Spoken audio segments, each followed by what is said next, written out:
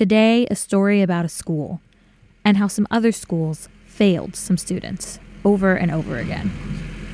I used to have this history class, and one of the vocab words was reservations. And a bunch of these kids just didn't know what it was or the definition of a reservation. And it's just I've lived on a reservation most of my life. That's Precious Traversy. She's 17 years old. Her brother Matthew Whitemountain is 16. When I went to school, 4 out of 7 of my classes were substitutes, which I didn't learn or do any work because I couldn't, because they were substitutes, which weren't really teaching. And their sister, Alana LeBeau, is 17 too. I was bullied for how dark I was, and I was never called Native American. They thought I was black or Mexican, and they would make so many racist jokes about it. Matthew loves skateboarding. Alana loves reading. And Precious, she loves hanging out with her family. They're the kind of siblings who are also best friends, laughing and joking the whole time we talk to them.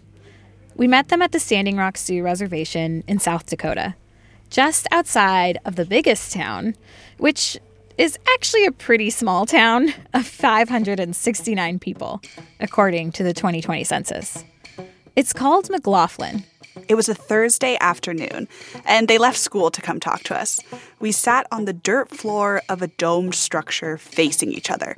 The air smelled like cedar from all the fresh wood around us, and you could see bright blue sky through an opening in the roof. Outside, the wind was kicking up dirt and dust everywhere. But inside, it was warm and peaceful. The serenity of the space didn't quite match the stories we heard from the kids about all the schools they'd been to in communities around South Dakota, on and off the Standing Rock and Cheyenne River reservations.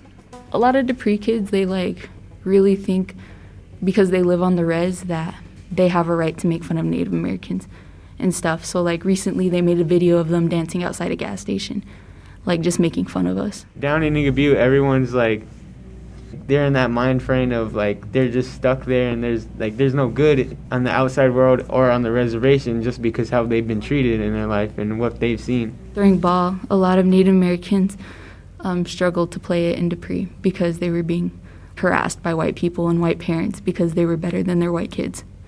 A Native American can't be better than a white kid, or else they just get sat on bench. Both of these schools are on the reservation. Dupree High School has an enrollment of about 100 students. Around 87% of those are Native, and 10% are white. So being at a majority Native school didn't make that much of a difference. Yeah, they were getting bullied on the reservation and off, too. But maybe worse than that is the indifference these kids said they experienced from the adults around them. Alana remembers one teacher. And she handed us these big old Lakota books, and she was pick 10 words and write the definition out and then just leave it on my desk. So we did all that, and then she just she looked at it and she counted how many papers were there, and she just threw them away. Didn't bother to look at the words we wrote. She just counted to make sure we did it. Going back more than 100 years, education for Native kids has been like this, which brings us to this question. If you've tried many, many schools, and they all suck, where do you go? I'm Christina Calla. I'm Sequoia Carrillo. And this is Code Switch. From NPR. It's a warm, sunny day. You could paint the whole scene with mostly yellows and browns and bright blue for the sky. And just outside McLaughlin, down this dirt road, well, actually, there isn't a road at all. It's just dirt. There's this big brown mound jutting out of the earth. A brown mound that will soon have a neighbor.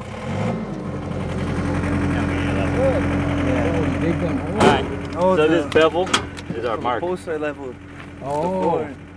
I'm a producer on Code Switch. I'm an editor on the education desk, but you might have heard me on here a few times before. And a few months ago, I heard about this school that was being built on Standing Rock. It's a direct descendant of one that was started during the pipeline protests that got national attention a few years ago. And I thought, given it was all about education, Sequoia would be the perfect person to report this story with me. I was obviously immediately hooked, and off we were to the Dakotas. Okay, it took a little bit more than that, but after a few layovers, we made it to Bismarck, North Dakota. And from there, we drove 2 hours south down a 2-lane highway to a windy, grassy 40 acres of land on Standing Rock to meet some people who are trying to build that better school. Literally. Set it down. Watch your feet. Hey, roll it. Roll this thing up. They're building an Earth Lodge, a traditional dome structure of the Mandan, Hidatsa, and Arikara tribes. And community members from all across the reservation, adults and kids, are helping to build a second one for the Mini-Wiconi Defenders of the Water School. Mini-Wiconi, by the way, that means water is life in Lakota. And when it's finished, it will be the site of a brand new school with the goal of transforming how kids like Alana, Precious, and Matthew, Lakota kids, experience education. Eventually, they'll have these Earth Lodges built and students aged 12 to 19 attending their middle school and high school. But when we visit, it's not quite there yet. You like it? Yeah. So let me set the scene. There's open fields almost as far as the eye can see. McLaughlin is off in the distance. And then there's this one Earth Lodge and just a ton of construction equipment. Standing outside, it's windy and dusty. Between that and trying to not stare into the sun while talking to folks, it's a whole thing. This isn't a game. I felt like I was in a dance with the wind. I just kept moving my body with it. We were fighting the elements. And while that's happening, this group of guys is scoping out the construction site. Doing good and getting paid to do it. You can't beat that. They've leveled the dirt in front of us, so there's this big, flat square of earth. The construction site itself is a lot of cedar beams right now. There's ones over there where they've burned the bottom, which is a practice they do to keep bugs off when they stick them in the earth. And we've got 2 tractors? They weren't tractors. They were like plows, like little earth movers. They're called skidsters. We've been informed. Skidster, I will never forget that word. And the reason that we care about what a skidster is because Precious was driving one right in front of us. I'm working part-time. I just lost my job. Part-time. Oh, yeah. This 17-year-old girl literally being a boss, shifting some logs from one side of the site to the other. And she looked so at home behind the wheel of this heavy machinery. I felt like I was a lot more scared than she was. Oh my gosh, same. Everyone on the site was so cool, and they are all like family, so it's a very safe place. Some of them actually are family.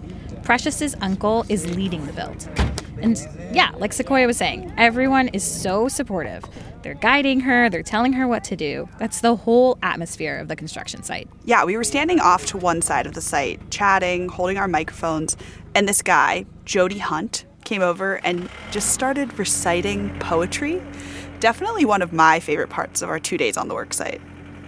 Are you ready? Yeah. I got one for you. Okay. Okay. Here's a place separated by a race, held together by pride, where the last warrior rode his last ride. A place where hate is reconciled by respect for prophesied fate. It was said long before, but most can't relate. Wait. Life up south for most is clear. The end of the trail ended here. To leave these boundaries instilled in our head is fear. Up south, you see, it's more to me. I don't see clear unless I'm here. Real it must be. That's up south. Like, who was expecting to get poetry recited to them on a construction site? Not me. And it was pretty Awesome. good. It was like good poetry. Yeah, it was. And you know, the fact that the kids are participating in the building of the school site where they'll be learning, that's a part of the philosophy behind Mini-Wiconi. It's like aunties, uncles, parents, like we're all parents. And we're all like, you know, have our children who struggled in the school systems. And we're all saying, like, we're smart as hell. And we're educated up the wazoo. And we have degrees up the butt. Let's do it. We already know this. We know their way. We know our way. Like, we can do it. That voice you just heard is Kimamila Locke. Kimamila is a veteran teacher with a master's in education. an activist, a mom, and more recently, a co-founder of the Mini-Wiconi Defenders of the Water School. She's part of a team of about 6 who've been working on this for years. Kimamila and Elena Eagleshield, we'll meet her later, have been leading the charge and have decades of experience between them as educators and as carriers of Lakota culture. And Mini-Wiconi really turns this idea of learning upside down. It was a dream that first formed 5 years ago during the movement against the Dakota Access Pipeline, or as they call it, No DAPL, when thousands of people lived in a big camp here to protest the pipeline. I feel like we had the real privilege of witnessing it at camp. I wish there was a way to translate Wa'uspe, because it's not education.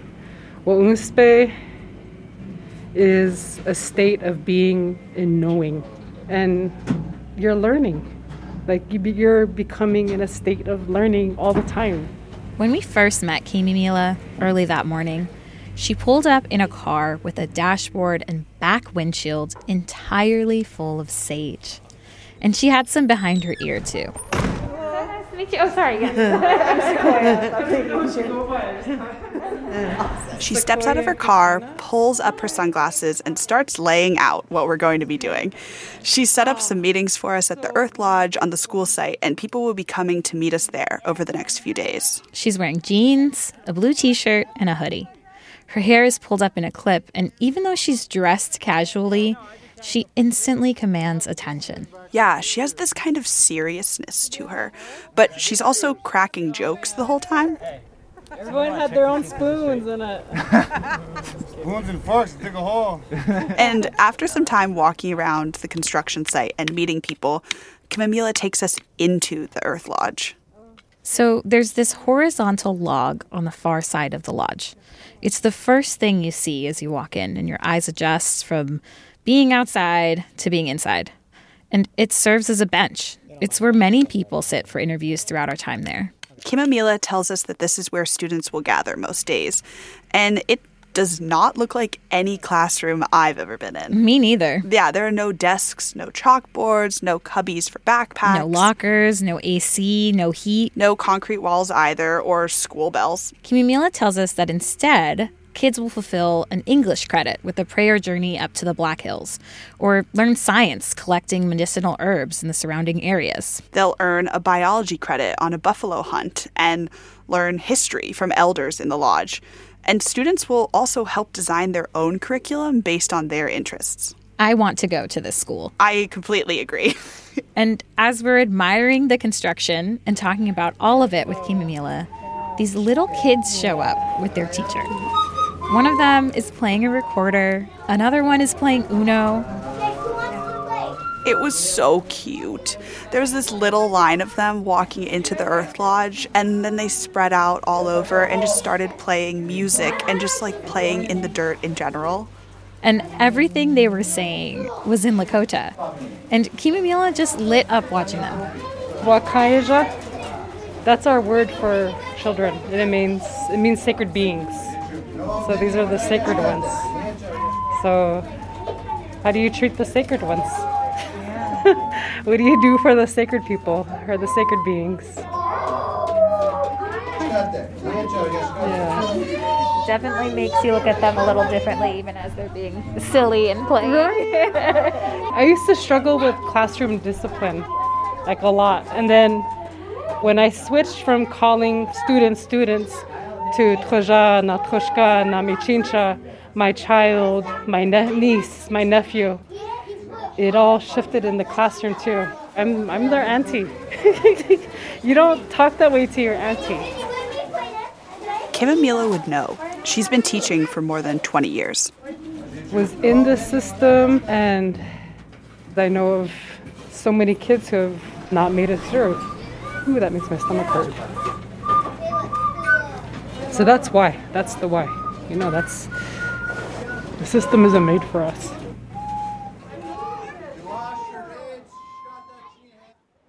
When she says that the system isn't made for Native kids, I mean, we have the receipts. And we've talked about a lot of this stuff on Code Switch before. Mm-hmm. Native students drop out of public schools at a rate of almost twice the national average. And for most of U.S. history, the government has actively been trying to erase Native identity. Like with residential schools, also known as boarding schools. Established in the 1800s, kids that attended those were punished for speaking their languages or openly practicing any of their culture. And then, in 1883, the Code of Indian Offenses fully took away the First Amendment right to religious freedom for all Native people. So they went underground. Yeah, until 1978. That was the first time Native parents could choose legally not to send their kids to boarding schools. Thanks to the Indian Child Welfare Act. That same year, with the American Indian Religious Freedom Act, they got the right to practice their religion openly. Rights every American is supposed to have. So for this community, starting this school isn't just a matter of building a new space. Building a school like this in a Native community that is Native-run, with Native teachers, that teaches in Lakota and incorporates cultural practices, it's a huge deal. It's a matter of taking ownership of a culture, history, and way of being that was stripped away for hundreds of years. This school represents an effort to get back to those traditions. 5 years ago, during the No DAPL movement, Native parents and teachers imagined a different model of how school could not suck for their kids. Through this school, we made it okay to just be who they were every day. After the break, how the Standing Rock movement showed the Lakota what sovereignty could look like. You guys ready to break the law with me? And how they're bringing that power to the classroom. Stay with us. This message comes from NPR sponsor Best Fiends. Why put off having fun for that so-called free time you keep hearing about? You already do enough to earn it. Best Fiends is the mobile puzzle adventure game that gives you a little fiendish fun anytime, anywhere. Customize your team of characters and find even more ways to win with year-round events. Download Best Fiends free today on the App Store or Google Play. Plus, get $5 of in-game rewards when you reach level 5. That's friends without the R. Best Fiends.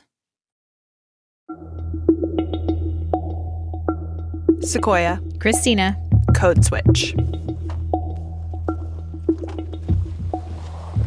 So we crossed this bridge, you're leaving Standing Rock. After a full day at the build site for the Mini-Wachoni School, Kimamila Locke, one of the co-founders, offered to take us to the place where it all started, the fields where the pipeline protest movement took root.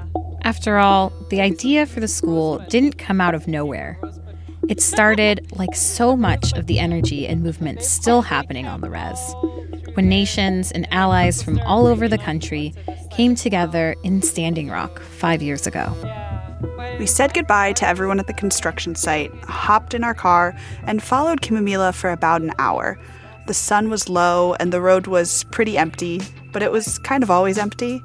And eventually we pulled over on the side of the highway and parked. You guys ready to break the law with me? Once we leave the road, we cross a downed wire fence and enter federal land. We had actually passed this area coming into Standing Rock, but we didn't know this was where it all went down 5 years ago. It looked so nondescript, just a big, wide open field next to a bunch of other big, wide open fields. Some hills in the distance, there was a river.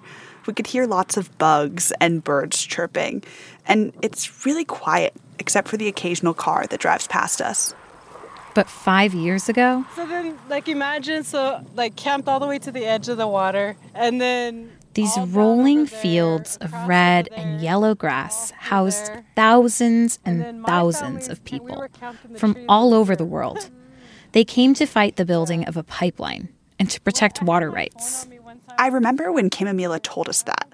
I tried to count how many people I had seen total on Standing Rock up until that point, and it was maybe 30, 35, thousands and thousands, all on this same field. Is so hard to imagine, but it happened. Overnight, protesters in North Dakota vowing they're not backing down after an evening of violent clashes with law enforcement.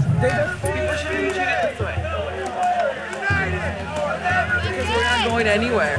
We're cold, we're shaking, we're wet, we're in pain, but we're still here.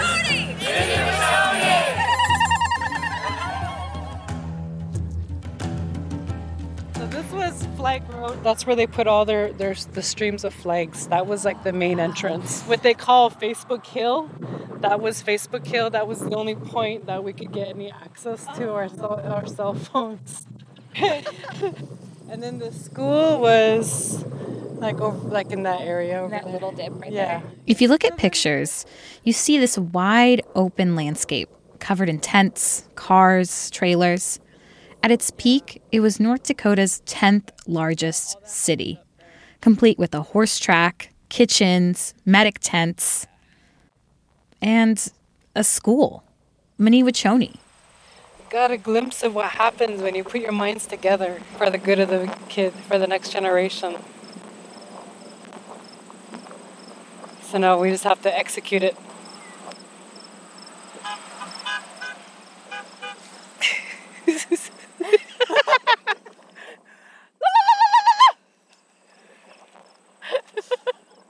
I wish I could take you all to that moment you just heard. We were standing with Kim and Mila in the middle of this wide open field. It's peaceful and quiet, and then this beat-up pickup truck drives by, honking like mad, and the driver just raises his fist out the window towards us. It was like, yep, we're still fighting. We'll never forget that miraculous thing that happened here. And there's this feeling of taking that energy forward, too.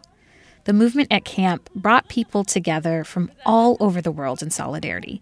But it also connected people from around Standing Rock in a new way, like Kimimila and Elena Eagleshield. Elena is one of the 6 co-founders of the school. On our second day out at the construction site, Kimimila introduces us. She was the one that, like, a lot of the aunties and uncles were, you know, like, as she was going around, they kind of had a lot of conversations, and she pulled a lot of us in. Hey! Exactly what happened. Yeah, so Elena Eagleshield. Elena is on the shorter side and full of smiles. She's also pregnant. When she comes to meet us at the Earth Lodge, she brings her husband and son along with her. She's splitting time between Washington State and South Dakota while she gets her PhD in Indigenous Education and Health at the University of Washington. Hi, sorry I'm late. I wanted to join you guys this morning, but it's just a lot going on. Just had ultrasound. Yeah. Hey. Helping to rebuild the nation. Just kidding. Hey. Even though she and Kimimila grew up on Standing Rock and are both teachers, it wasn't really until the No DAPL movement that they reconnected. In 2016, Elena was a language specialist on Standing Rock. At the time, I was like, I don't know what to do. I feel like I have to be out there, so I took leave. And she headed to the Dakota Access site. Elena ended up getting arrested not long after, and she had to spend the night in jail, away from her family. When she tells us this story, she's sitting on a bench inside the Earth Lodge. Her young son stays close and holds on to her. She comforts him as he comforts her. Not long after she was arrested, some more people from Standing Rock set up camp.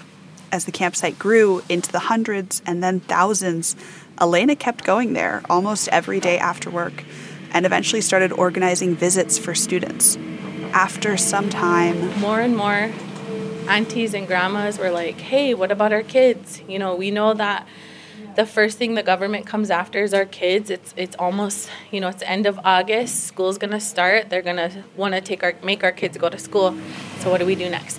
Elena and others didn't want their kids back in school, away from the movement where they were learning so much in real time about their culture. So she established a school on the Oceti Shakopee campsite where kids could learn side by side as the movement was unfolding around them.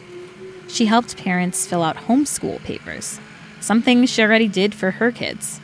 And she started to set up a curriculum they could follow. I was like so Western at the time because I was like, okay, 9 a.m. slot, got you down. 10 o'clock, cool. Tuesday, cool.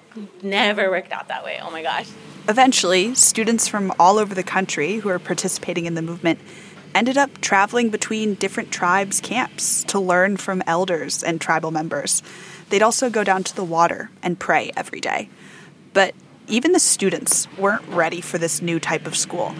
So through this school, we made it okay to just be who they were every day. Because even in the beginning, it was like everything was funny. You know, if we talked Lakota, if we said a story, they're like, we don't talk to animals, or that's not true. You know, they would say things like that. And then by like the first week, they were like asking to pray. Almost a year after the first people from Standing Rock decided to camp, the governor of North Dakota told water protectors they needed to leave. The movement lost. Yeah, I remember that day really clearly. I had been following the movement for months along with other Native students at my college. And when people were forced to pack up in the snow, it was incredibly heartbreaking. And then construction for the pipeline just continued. And then in June 2017, oil started flowing through a completed pipeline. It's gone back and forth in the courts since ultimately a judge ruled that the company behind the pipeline needed to complete a thorough environmental impact review, which they skipped the first time around, but that the pipeline could keep transporting oil in the meantime. I remember when President Obama halted construction on the project. Then when Trump came into office, his administration started it up again. And people were really hoping President Biden would reverse that. But he hasn't. It's with the Army Corps of Engineers now. And most people don't think about the pipeline fight as still happening in the Dakotas. But on the Standing Rock Reservation, it's very present. Mm-hmm. And it was during the weeks and months and years after what everyone thinks of as the movement that the ideas gradually took shape for the school that's coming together some 50 miles from the campsite. We just had to believe that there was spirits and this was real, and the ceremonies that were happening and the prayers that were being put out were real and were there. And so they always told us too, like, it's not seeing is believing, it's believing is seeing. And sitting in the Earth Lodge with little kids running around us, we were starting to see it. I'm hoping to be like a translator for stuff that we're already doing.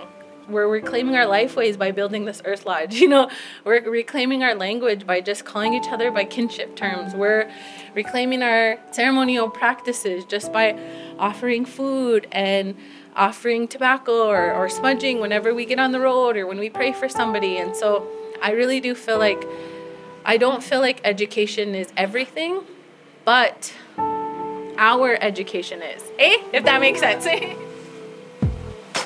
But a lot of getting a school up and running is less exciting and more logistical. Kimimila and Elena have been working with other co-founders to write up a budget and secure their own funding. They don't want any state or federal funding, so some of that is coming from grants and private donations. Right now, they said they have about $200,000, which is a ton of money, but it's less than half of what they need to get the school going for the coming school year. So even though money is still a bit up in the air, there's a lot that is working. Yeah, they've figured out a system for granting middle and high school credits that works for them.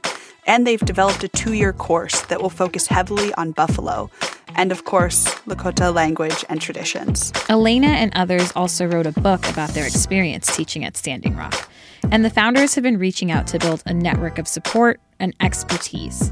Educators and activists and funders who also focus on creating new education models for Native students. Elena, Kimimila, and the other 4 co-founders behind Mini-Wiconi really want this school to give students a place to feel safe, but also challenged and fulfilled. But now the question is, what does that look like in practice? In many ways, the team has accomplished a lot of what they wanted to do. They presented their plan for the school to the tribal council, got approved for a 30-year lease on 40 acres of land. That's the land we visited that the Earth Lodges are now on. Mm-hmm. And they pulled their first students out of public school and are actually integrating their ancestral practices into their curriculum. Like they recently took the students on a pilgrimage or prayer journey in the Black Hills to teach ceremonies and live history rather than just read about it. But one thing is still very up in the air. We ran into, struggles like raising money and not having the state funds, the federal funds. We decided we don't want that because then that gives regulation. If we want to be sovereign, we have to have our own money. We have to raise our own money. the school still isn't technically open. Right now, these first few students are functioning with a modified homeschooling model in preparation for their official opening this fall. And for a while, Kimamila, Elena, and the other founders didn't quite know how to grade the students or prove they were meeting state standards. The state standards are the most basic. Like math, science, history. That's the most minimal. So this is a much higher standard, much higher education. Kimamila believes that her school will be going above and beyond those state standards. And now they're accredited through the Commission for Oceti Sakowin Accreditation. This commission works to offer a more culturally relevant education to Native kids. And they've set it up so other schools like Mini-Wachoni can also apply for accreditation. So it's essentially their version of a high school diploma. Exactly. It really looks like the school is becoming real. And they have a whole community behind them making it happen. As we hang out at the site over 2 days, so many people drive up and stop by to visit, almost like they can't believe it themselves. Council members, elders, even Kimamila's mom hangs out for a few hours and supervises the build. They have so much to say about what it means to get this place up and running. That means that our language is going to thrive. That's Lonnie White Mountain Sr., the chairman of Bear Soldier District, where the school is located. He's also the kid's grandfather, and he's excited to send his youngest son to the school when it opens to learn in Lakota. I want him to grow up to be able to pass that on to his children. So that's very important to me that he learns our ways. So many people on Standing Rock kept telling us over and over it's not just about a new way of learning or preserving their language even. It's about creating a whole new generation of Rezzers. Here's Elena. We're all Rezzers, and for us to be coming together for something like this, it's just so beautiful. So what's your hope for the next generation? What do you want your kids' generation to look like?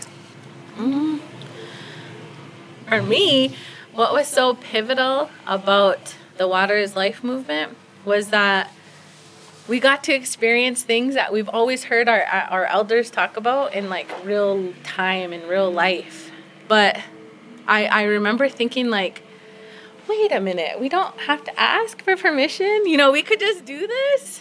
And that's what I want for our kids moving forward. I want them to know that who they are is enough, and know that what needs to be done in the communities is up to us. This question of what's next is one everyone's thinking about. And on that second day, when we got to talk with some of the students who will be going to school here, we asked them about their hopes for the future. Do you guys dream of? This could be a job, this could be a family. What are your dreams? They were all sitting in a line on the bench in the lodge, and we were on the ground. And Alana started first, then their sister Chris, then Matthew and Quentin. I grew up in I was from house to house all the time. I never had one secure home. I was always moving around, and then I just kind of built this anger up, and then I found out recently I really like to write poems and stuff, so then that's the way I release my anger. I hope I can write more poems and then bring more awareness to Native Americans. After I graduate high school, I plan on going to Kansas University. And so after I graduate college, I always wanted to be a Native American author and talk about our culture in the books. After, I was anything you could do at a skate park, basically. As when I was a kid, everybody would go to the skate park, but now you only see 2 kids there. I'm more of actually going to a college and then actually going out and then doing good in the world and then giving back to the community and give more activities to do around the community, like how my parents are doing with the teen center and the school and everything. After a while, Chris, Quentin, Matthew, and Alana pile into the van they came in. Chris is on the volleyball team and can't be marked absent if she wants to play in the game later that afternoon. Precious stays behind, ready to work on the second Earth Lodge. Within 2 weeks of our visit, it'll be finished, right next to the first one. And in the meantime, word of this thing being built is spreading across the community, and more kids and community members are coming by and joining in. A movement, 5 years later, is still growing on Standing Rock.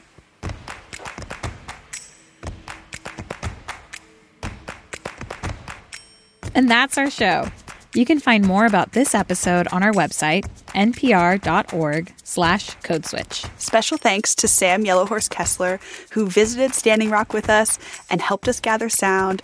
Thank you also to Eric Whitney and Christine Trudeau for their extra ears. And thank you to Kimimila Locke, Elena Eagleshield, Memory and Hoke Sheila White Mountain, and everyone we met on Standing Rock who generously shared their time.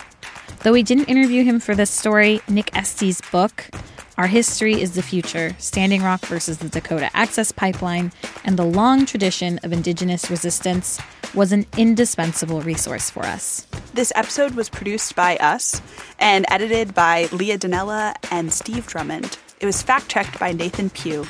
Shout out to the rest of the Code Switch fam: Jean Denby, Karen Grigsby Bates, Jess Kung, Alyssa Jong Perry, Summer Tamad, Kumari Devarajan, and Tinbeat Ermias.